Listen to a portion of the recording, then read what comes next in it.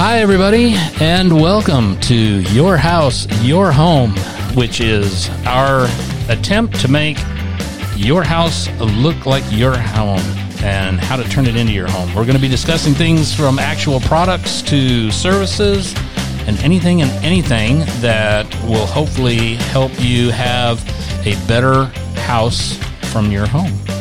All things discussed are the opinions of myself and my guests and my cohorts in crime. And while we do not endorse any products or services, if somebody would like to send us $1 million to do so, we would be more than happy to have that money. So feel free to send it out. So with that, I want to say hi to my co-host of the show. First off, Tracy Wiggins with Alamo Real Pro Inspections. How are you today? I'm doing great. How are you doing today? Oh, I am just loving every minute of it. And Katie. wow, Katie. I was like, what just happened? Katie, what just happened? Yeah, the lights went out and nobody was home. You better press the cricket. Yeah, here we go. There we go. I don't know what just happened there. That's the sound from my brain.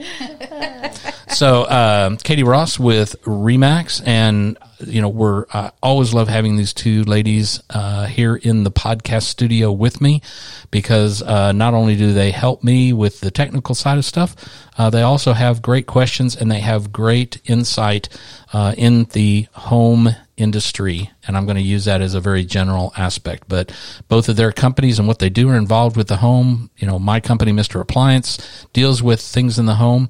And today we've got a guest with us that is, I'm looking forward to talking with him. He is going to be able to help us with understanding how to obtain your home. Our guest today is Andrew Lamacchia with Guild Mortgage. Andrew, welcome. Paul, hey, thanks for having me. Happy to be here.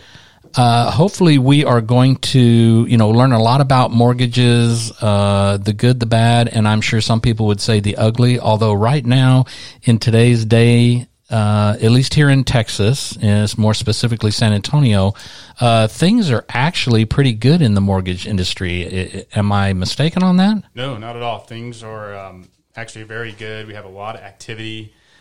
Even from the home purchase standpoint, people are still taking advantage of refinances. So a lot of activity. We're very blessed and excited to help as many people as we can. Awesome. And Katie is my kind of go-to person on this, because Katie's field of expertise is real estate.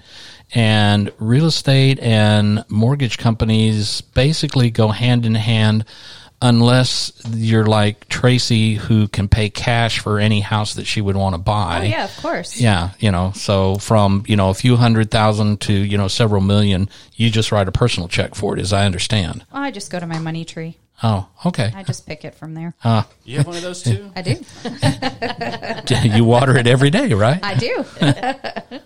All right. Well, first off, for someone who is looking to purchase their first home, and maybe I shouldn't even categorize it as their first home, but for someone who's looking to purchase a home, what are some of the basic things that they need to think about before they come to you for the actual loan?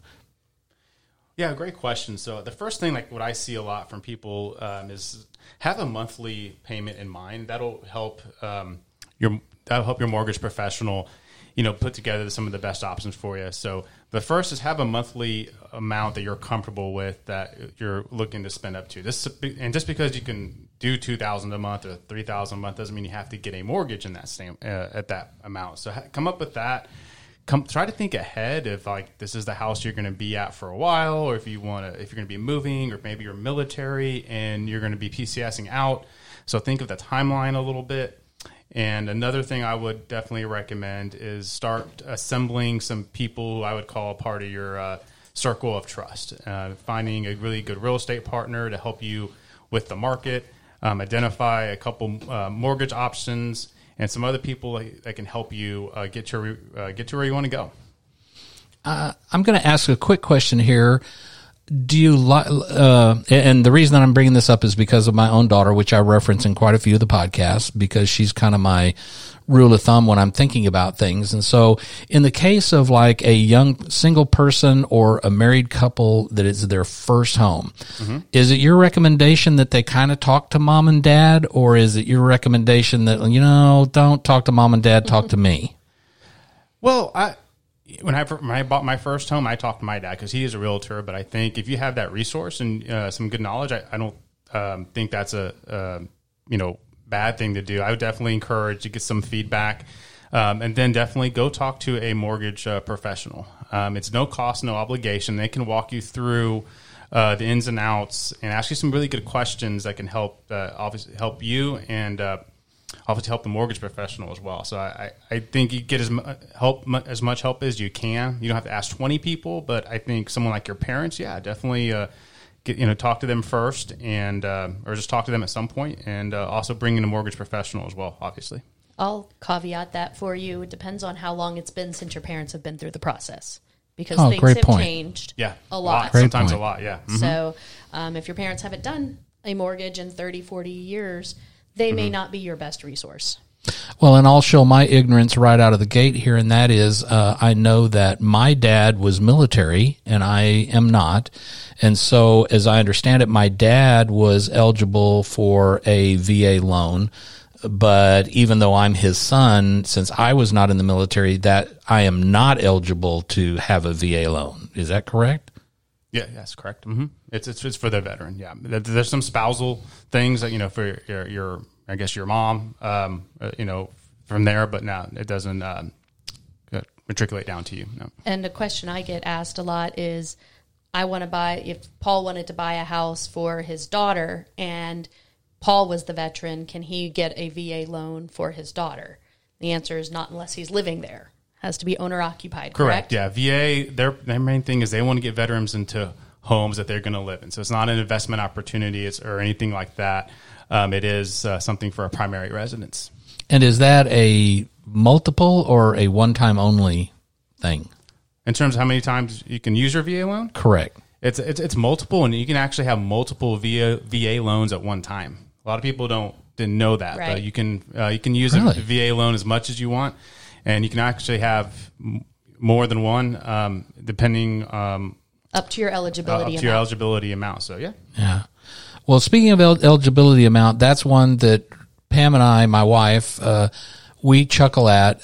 This has been probably 20 years ago when we were still living in Houston. We were living in a home, and we were out driving around, saw this one home on some property, and oohed and awed, and basically fell in love with this place. And we found out the price of it, and took a big gulp, and but then it was kind of like, well, based on a few things, we thought, well, I wonder if we can get a loan for that. And so we called up the loan company that we were going to use, and it was as you said earlier, ask questions. It was a great conversation, and he asked us some information, and then information about the house we were looking at. And basically the bottom line is yes, you would absolutely qualify for that loan. And so, that put a big smile on our face, and we thought, well, okay, that's cool. And then which a lot of people know me, I just can't leave well enough alone. So I said to the guy, well, just, out of curiosity, that kind of came pretty quick that we qualified for that amount. What would be the maximum amount that we would qualify for? And, well, hold on here a second. And you could hear him typing on his keyboard or whatever. And he came back, well, based on what you've told me today, it looks like, you could, purchase a house, probably about, 500,000. And Pam and I looked at each other, and we just, hit the floor, and it was like there would be no way. Now, mind you, this was back before 2008 and some of the other things that have happened since, but we looked at each other and we went, and I asked the guy, I said, so is that the peanut butter and jelly plan that, peanut butter and jelly and water is all that, my wife and I would eat? And he goes, well, yeah, basically, right. that's all you would be able to afford to eat because, of the mortgage payment. But I can remember back then, the moral of the story is that sometimes I think you can actually qualify for a loan that is more than what common sense would tell you that you might want to achieve or take or, sign the dotted line for. Yeah, absolutely. And that's why I encourage people to come up with the monthly payment. And again, my job as a professional is to,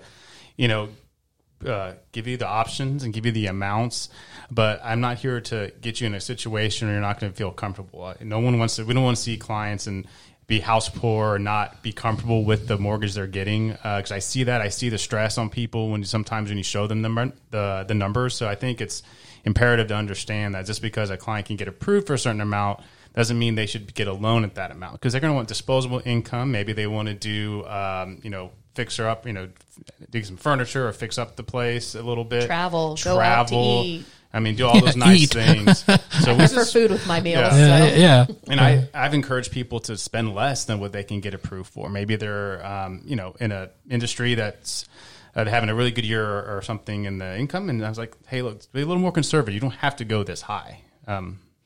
I would say that would be, excellent advice for people. Hopefully they'll listen. So Andrew, I have a question for you. Do you think it's better to find an agent and go out house hunting first, or do you think it's better to go ahead and get pre-approval before you go out? I know. I know you know. I'm asking him. I think the most effective way is to get pre-approved first. Go through that exercise, because that way you'll know your numbers a little bit. That way you'll know, hey, I know a house at $300,000 is going to be X amount per month.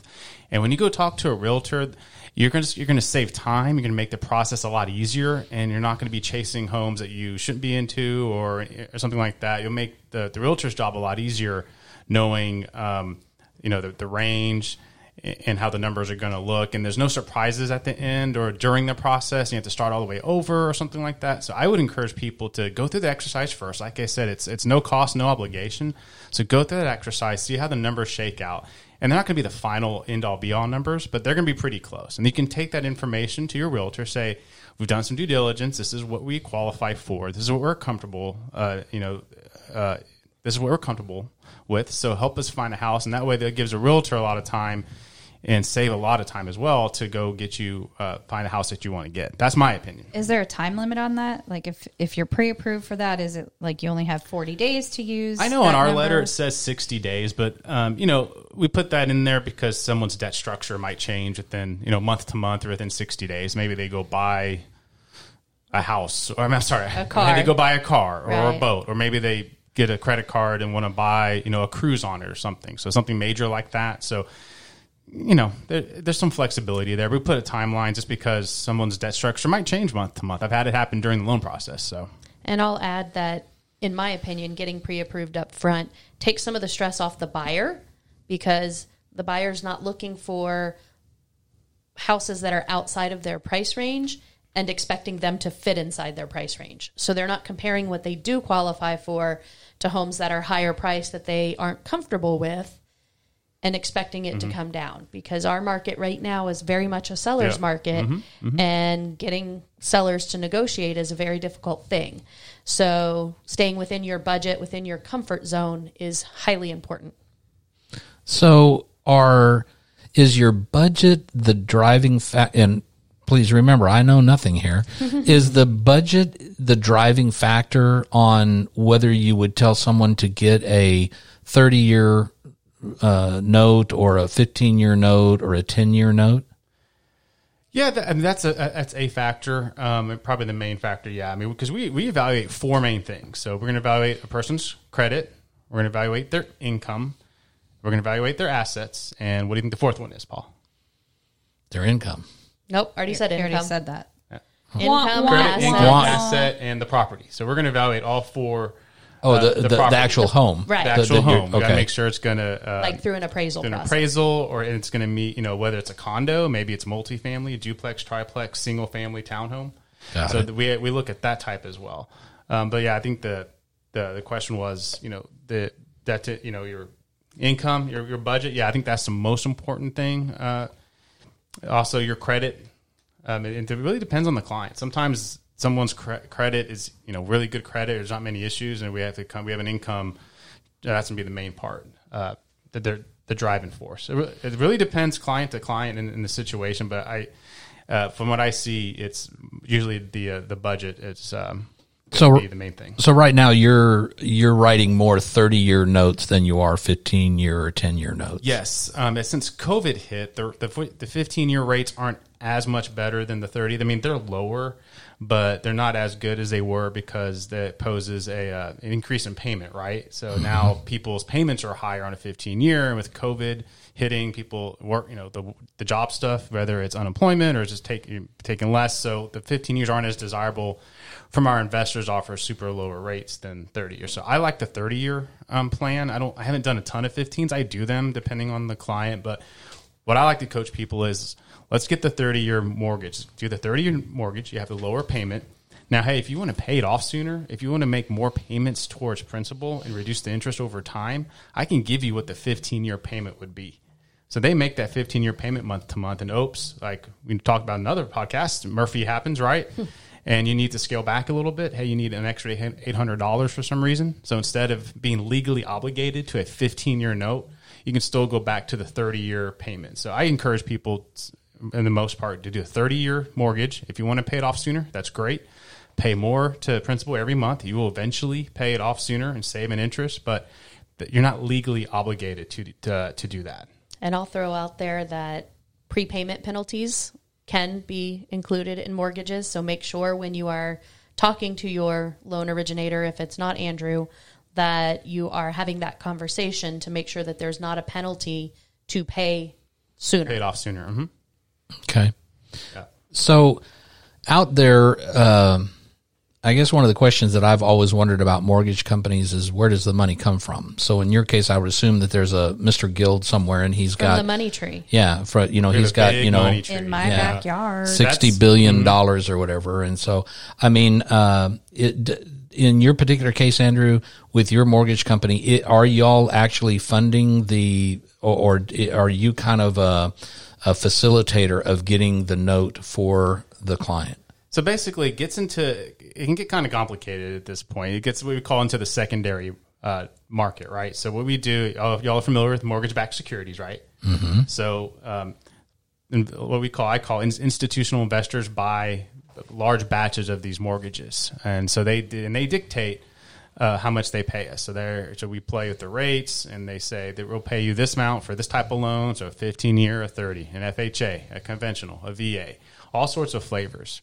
And so then what they do is they take a pool and they sell it on the secondary market. We get money and we keep lending. So we don't hold on to that note for 30 years and make interest or make money over 30 years. People paying their mortgage back. We buy it and sell it at a profit, and we just keep that process going. That's what keeps the market and keeps lenders being able to make loans. It just keeps continuing. Some banks, some institutional investors will keep it on their books for 30 years. But most in what I call the retail lending space, they're bought and sold on the secondary market, which clients really don't have much visibility to or really need to. It happens at a totally different level, way above my pay grade, that's for sure. Yeah, but that's how we make our money is we buy and sell the mortgages that meet certain requirements, and then we make the yield on it, and then we just keep going from there. And that was a lot of what happened in 2008. That's where the breakdown came, was when they were buying and selling mortgages on the secondary market. The primary mortgages, when they were originated, weren't necessarily you had a lot of adjustable rate mortgages. Right. So they weren't necessarily good mortgages in the first place. They were very risky mortgages, and they were selling them on the secondary market as AAA, like very secure mortgages, and that was not the case. It was the peanut butter and jelly, and they were saying that this is a really, really good and it was mortgage. Saying that this is a steak dinner buyer that bought this mortgage, and they're actually a peanut butter and jelly buyer. Yeah, I mean, didn't verify income. They had very bad credit. They didn't verify a lot of stuff. They did a lot of stated income loans where they could just tell you, hey, I make X number of dollars a year, and that's what they believed. Nobody checked it. Correct. Okay. Right. Okay. Andrew, let's talk about loan requirements for condominiums. So that's kind of a beast of its own. Yep. So go ahead and tell us some differences. It's very different. Condos are a little different. And being in San Antonio, I haven't done a ton of condos, but the first thing is, like, what is a condo, right? Is it a fixture of, multiple people living in an area. So as a lender, one of the main things that lenders are going to look at is how many people how many people in that development own a condo in there as a primary residence. That's pretty much the main, the driving factor, right? Because if you start having people in there as an investment property or something like that, and they're renting it out, it's just seen as higher risk. So that's a little tougher to work with. And we underwrite the condo, the property, and we look at the HOA, we look at the financials, we make sure the HOA is solvent, we make sure there's no lawsuits, make sure their insurance coverage is up to date. Condos are a different beast. Now they're not too scary, but they can be a lot different than a primary residence, and especially when you get into the Govy loans, or what I call the Govy loans, the VA, FHA type loans. They just they have to get approved by that institution. So we were a preferred lender for a condo development here, Story Built. I encourage y'all to check it out. That had it's right by Fort Sam. So obviously there'd be a big market for veterans in the military, right? So we had to get that underwritten by VA, and they have all these guidelines, and we had to send them all their legal docs. We had to send the VA. We had to send them legal docs. We had to send them the terms and conditions of the HOA.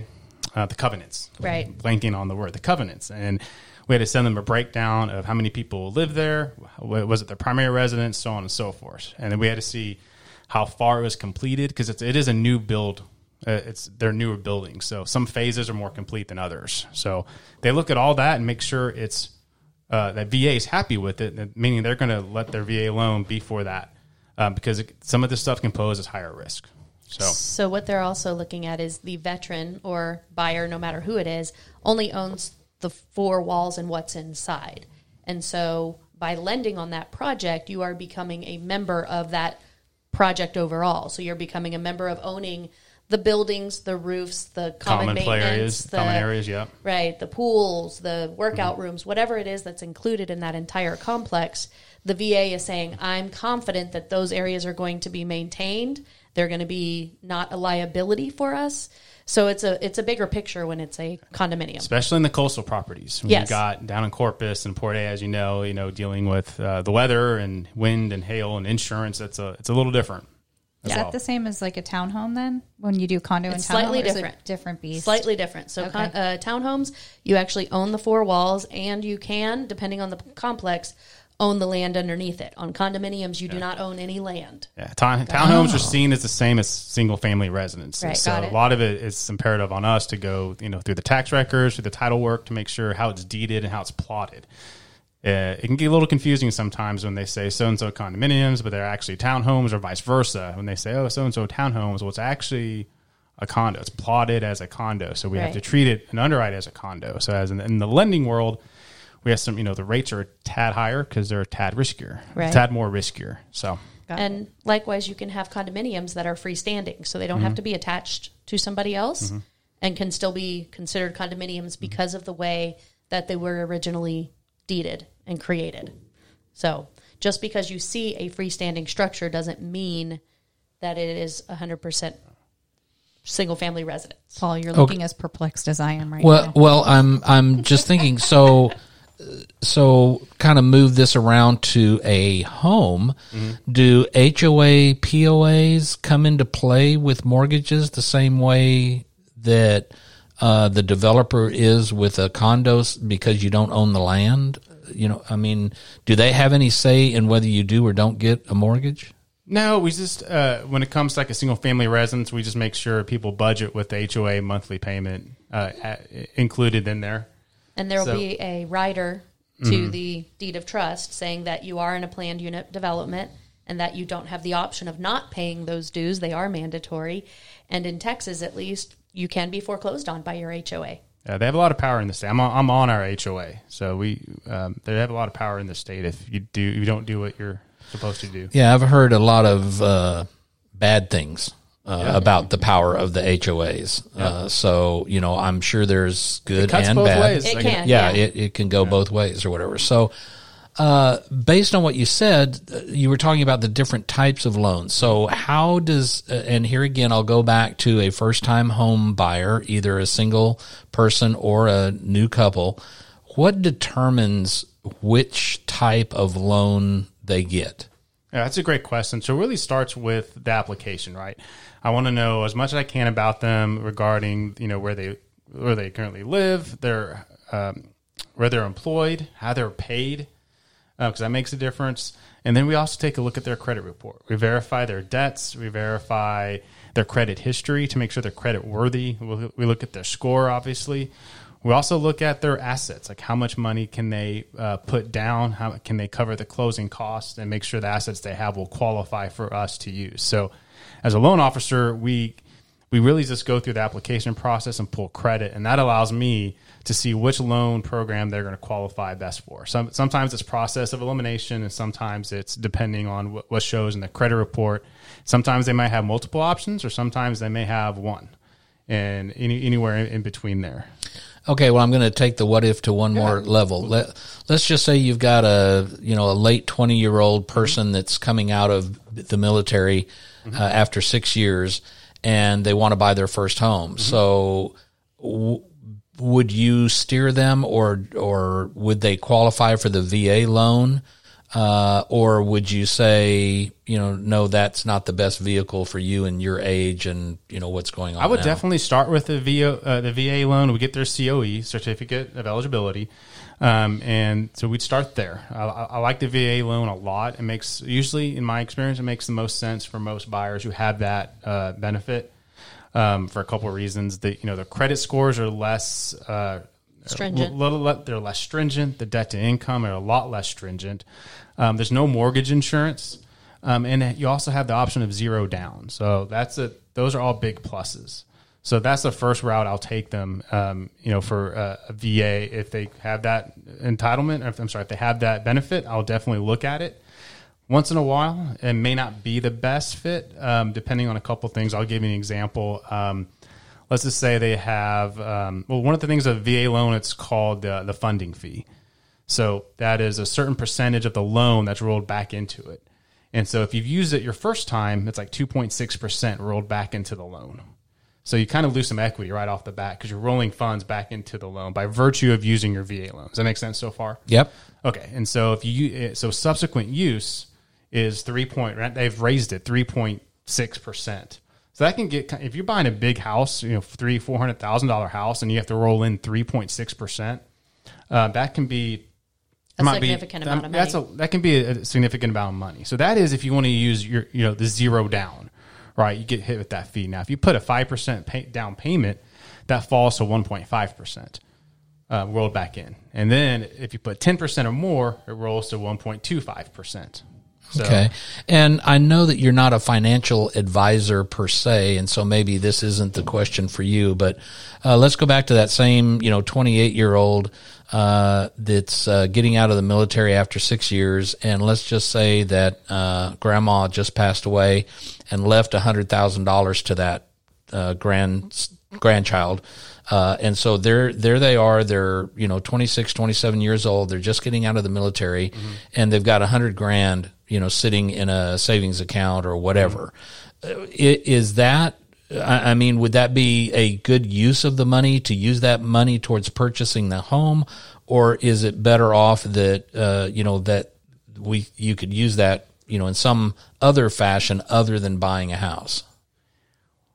Well, that's a good question. I think it depends a lot on the individual and kind of where they are in life and what their life circumstances are. I think home ownership is great. I think it offers a lot of freedom, and it's a great part of the American way of life, right? To own a home, and depending on your lifestyle. Yeah. Now, someone travels all the time and is not going to be at their home a lot. And I have buddies who used to travel Monday through Thursday on the road.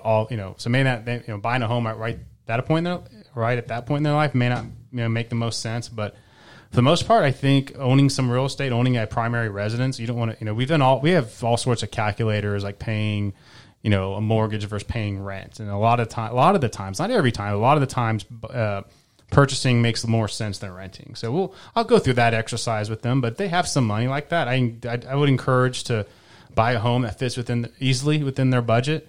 And then obviously use some of that to maybe make some investments, or just save it. Having cash is still a good thing to have. So I think a lot of it will just depend on the client sitting in front of me and kind of what their goals are. And their time frame. And their time frame. So if they're only going to be in San Antonio for a year or two, it may not make sense to buy a house right now. It, just depends. Yeah. So if they want to keep it as part of their future retirement portfolio and keep it as a rent house, then the cheapest way to get into investing in real estate is to be owner occupied. So it would make sense if that was their goal, but you have to have that conversation with them and find out what their future plans are. Yeah. And I think that the coolest part about what I do is everyone's different. Everyone's situation is different. And what makes sense for some people may not make sense for most. So my goal is to put the pieces, the puzzle together and try to do my best to give them the best advice I can, at least as it pertains to a mortgage. Mm-hmm. So, Andrew, I think there's a fallacy in the market of people who believe that you can only buy a house with 20% down. Yeah, that's one of the most common ones I hear, and that's not the case. You can actually get in, as we talked about, on a VA loan, 0% down. USDA also has no, and that's more based on the property and kind of where it's located, if it qualifies. But so that's 0% down, and then from there it goes to 3% on conventional, depending on some factors, and then you have FHA at minimum 3.5%. So there's a wide spectrum of down payment options. You definitely don't have to have 20%. In fact, the latest stats I saw that 2/3 of the transactions out there, people have not put 20% down. So there's a lot of options out there for people in terms of down payment. You can actually get into a house probably a lot easier than people think. I remember when I bought my first home, we had to put the 20% down or we were going to have that mortgage insurance. Yeah. And then the payment was so much higher than taking the money out of our investments. So what are your thoughts? I'm just curious. No, mortgage insurance is one of those things that doesn't get talked about a lot. I don't know why, because it's a fascinating, fun subject. Just kidding. But it's one of those things. Yeah. It's one of those things that, as I do as a loan officer, is mortgage insurance is one of those things that can make or break your deal or really add something to the transaction that people haven't seen before. So obviously, as you know, any loan that has less than 20% down, you'll have some component of mortgage insurance. So, and that's based on a couple of factors. It's based on, first of all, how much you're financing, right? That makes sense. Depends how much your down payment actually is. So if your down payment's 3%, your mortgage insurance is going to be a lot more than it is if you put 15% down. It's also based on your credit score. So if you have a 640 credit or maybe a 660 credit, maybe in doing conventional, it's going to be higher than someone who has a 760. It just is. In some cases, a lot higher. And how many borrowers are on the deal? So if you have a couple, that's seen as less risk. So you get lower mortgage insurance that way. And again, on the property, condo versus duplex, triplex, single family, those are all a little different. And the other, there's another one. My mind's slipping. So there's a lot of factors that can affect the mortgage insurance. You have said it several times, and I think I want you to comment on this for especially the younger listeners out there. Mm-hmm. Credit score. Yeah. Credit score. How you say it's a big one. Explain why it's a big one. So credit is just, our ability to see if you're going to make your payment on time and how eligible you are to be lent money. So scores are obviously very important because that really dictates your rate in some of your programs. I also encourage people to look at your credit history. Don't just get hung up on the score. We also look at your credit history because I have clients come to me and say, I have a 620. I had the minimum credit score that I need for this program. I'm good to go, right? And I'll see actually in their credit, they have something actually very recent. It was seen as very derogatory. Maybe it's a 60-day late payment on a car or something like that. That's a big red flag and usually a showstopper. Or they have some collections that came up, or maybe they show someone's behind on child support. So don't get hung up just on the score. You also want to keep in track your credit history and keep making payments. We like to see at least 12 months of clean credit. No 30-day lates or anything like that, especially on installment deals. Those are car loans, other mortgages, personal loans, things like that. Those are some things that to factor in. So a good resource for some people, everyone's entitled to a free credit report. You can go to annualcreditreport.com and you can get access to your actual reports. Now, they're not going to give you the score. You're going to need to pay for that. But you can actually get your full credit report. And a lot of people actually have access to an estimate of their score through Credit Karma, their bank. Those are decent resources, right? Mm-hmm. In the mortgage world, we actually pull a different type of score. It's based on a different formula. So So because Credit Karma says you have a 740, if we pull the mortgage score, and that's different, an auto score, if you go buy a car, it's a different formula. And, student loan, that's a different formula. Home insurance, a different formula. So it's different credit formulas. I tell people all the time that, my wife is who got going with our daughter Amanda early on. And early on, she was 16, 17, I think, when Pam arranged for her to get her first credit card, and had some very long, kind of drawn out conversations over the course of the first few months of her having that credit card. Is like, okay, we're going to get you a card. You're going to charge something on it. But then as soon as the bill gets here, we're going to show you how to pay it and why you want to pay it. And that, why you want to pay it, why you want to pay it in full, why you don't want anything carrying over.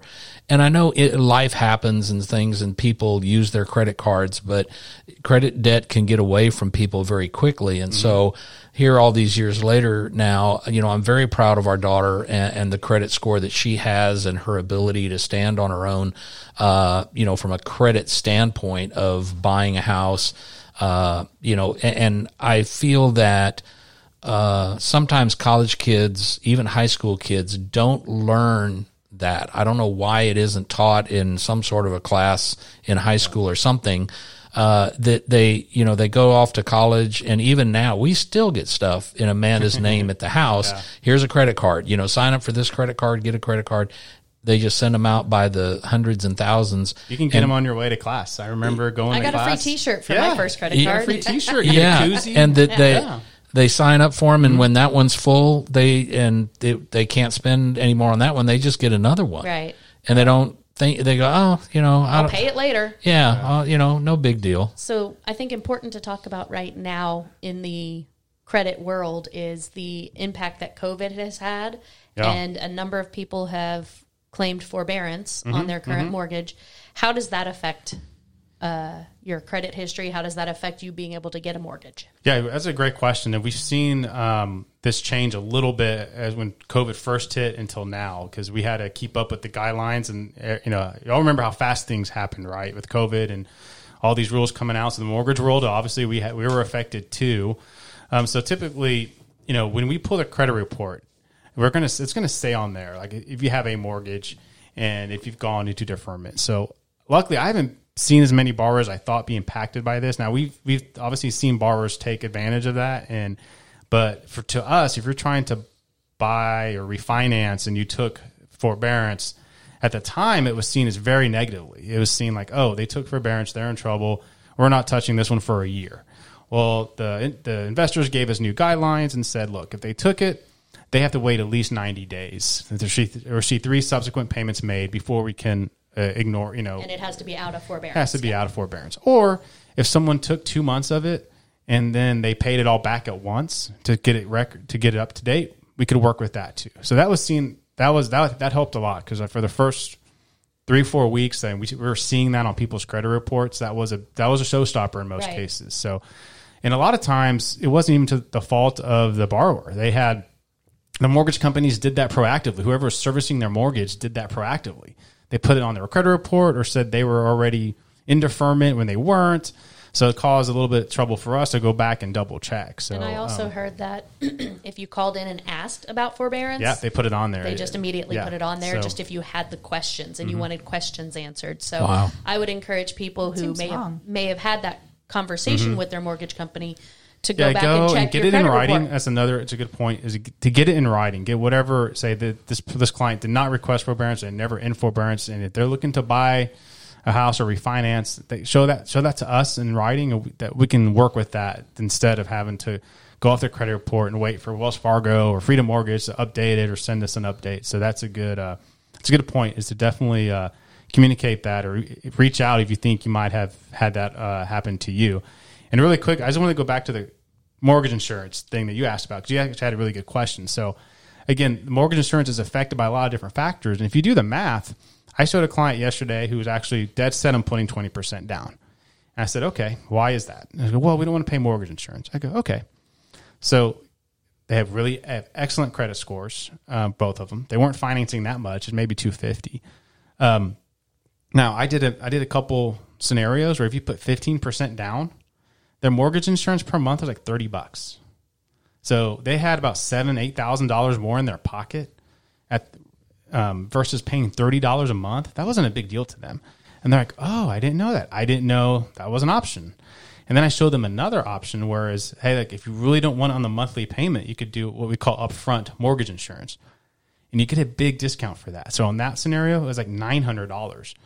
We rolled it in as an extra closing cost. But remember, they were already wanting to put 20% down. So if I scaled it back to 15% down and only up their fee by $1,000, they had like six or $7,000, actually more, I think, in their pocket. So they could use to buy furniture or just to have cash on hand. And they didn't have to pay 20% to get mortgage insurance. So there's some options out there to work with the mortgage insurance. That's a great point. It's always there's not a set fee. It's a lot of factors. So if you have a lot of positives in your favor, it might make sense to look at just, a low mortgage insurance option or just paying it up front, or just putting even 10% down. And of course the numbers would go up, but maybe not as much as you think. And someone can be like, I don't mind an extra $50 a month going to mortgage. If that means I can have $20,000 cash now instead of paying $40,000 cash, I can work with that monthly payment, and I'd rather have $20,000 cash now. So I think that's a great example of what seems to be becoming a kind of a cornerstone to our podcast when we talk to the different people in the different industries. It is worth the money to pay and to deal with a professional so that you're getting all of the different options of what you can do with your house, what you can do with your money, and what is the best way to invest it, what's the best way to spend it, what's the best way to, utilize the money in your home to get the most out of it. And so, great advice, Andrew.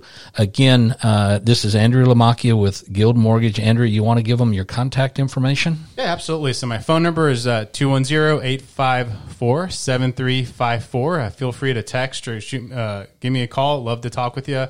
You can also go to my website at closedwithdrew.com. It has a link to my website, has all my contact information over there, and a link to my personal page, so you can get some mortgage resources as well. What's the address again? Closedwithdrew.com.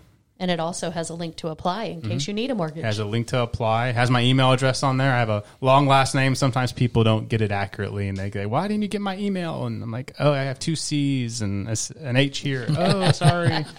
So yeah, it's not SMITH. Exactly, yeah. Well, again, thanks to Andrew today for coming and talking with us. It has been very educational from my standpoint. I didn't know a whole lot, and I know a lot more now. And, that's what it's all about, is learning how to educate yourself so that you are knowledgeable about how to turn your house into your home. So with that, ladies, thank you very much. Tracy, and what's your name again? Oh, I don't remember. Don't worry. And again, if y'all want to contact us, we do have an email address. It's the number 4, yourhouseyourhome@gmail.com. Again, for yourhouseyourhome@gmail.com. So on behalf of Tracy and Katie and Andrew, this is Paul, and thanks for listening. Thanks, Paul. Thanks, Paul.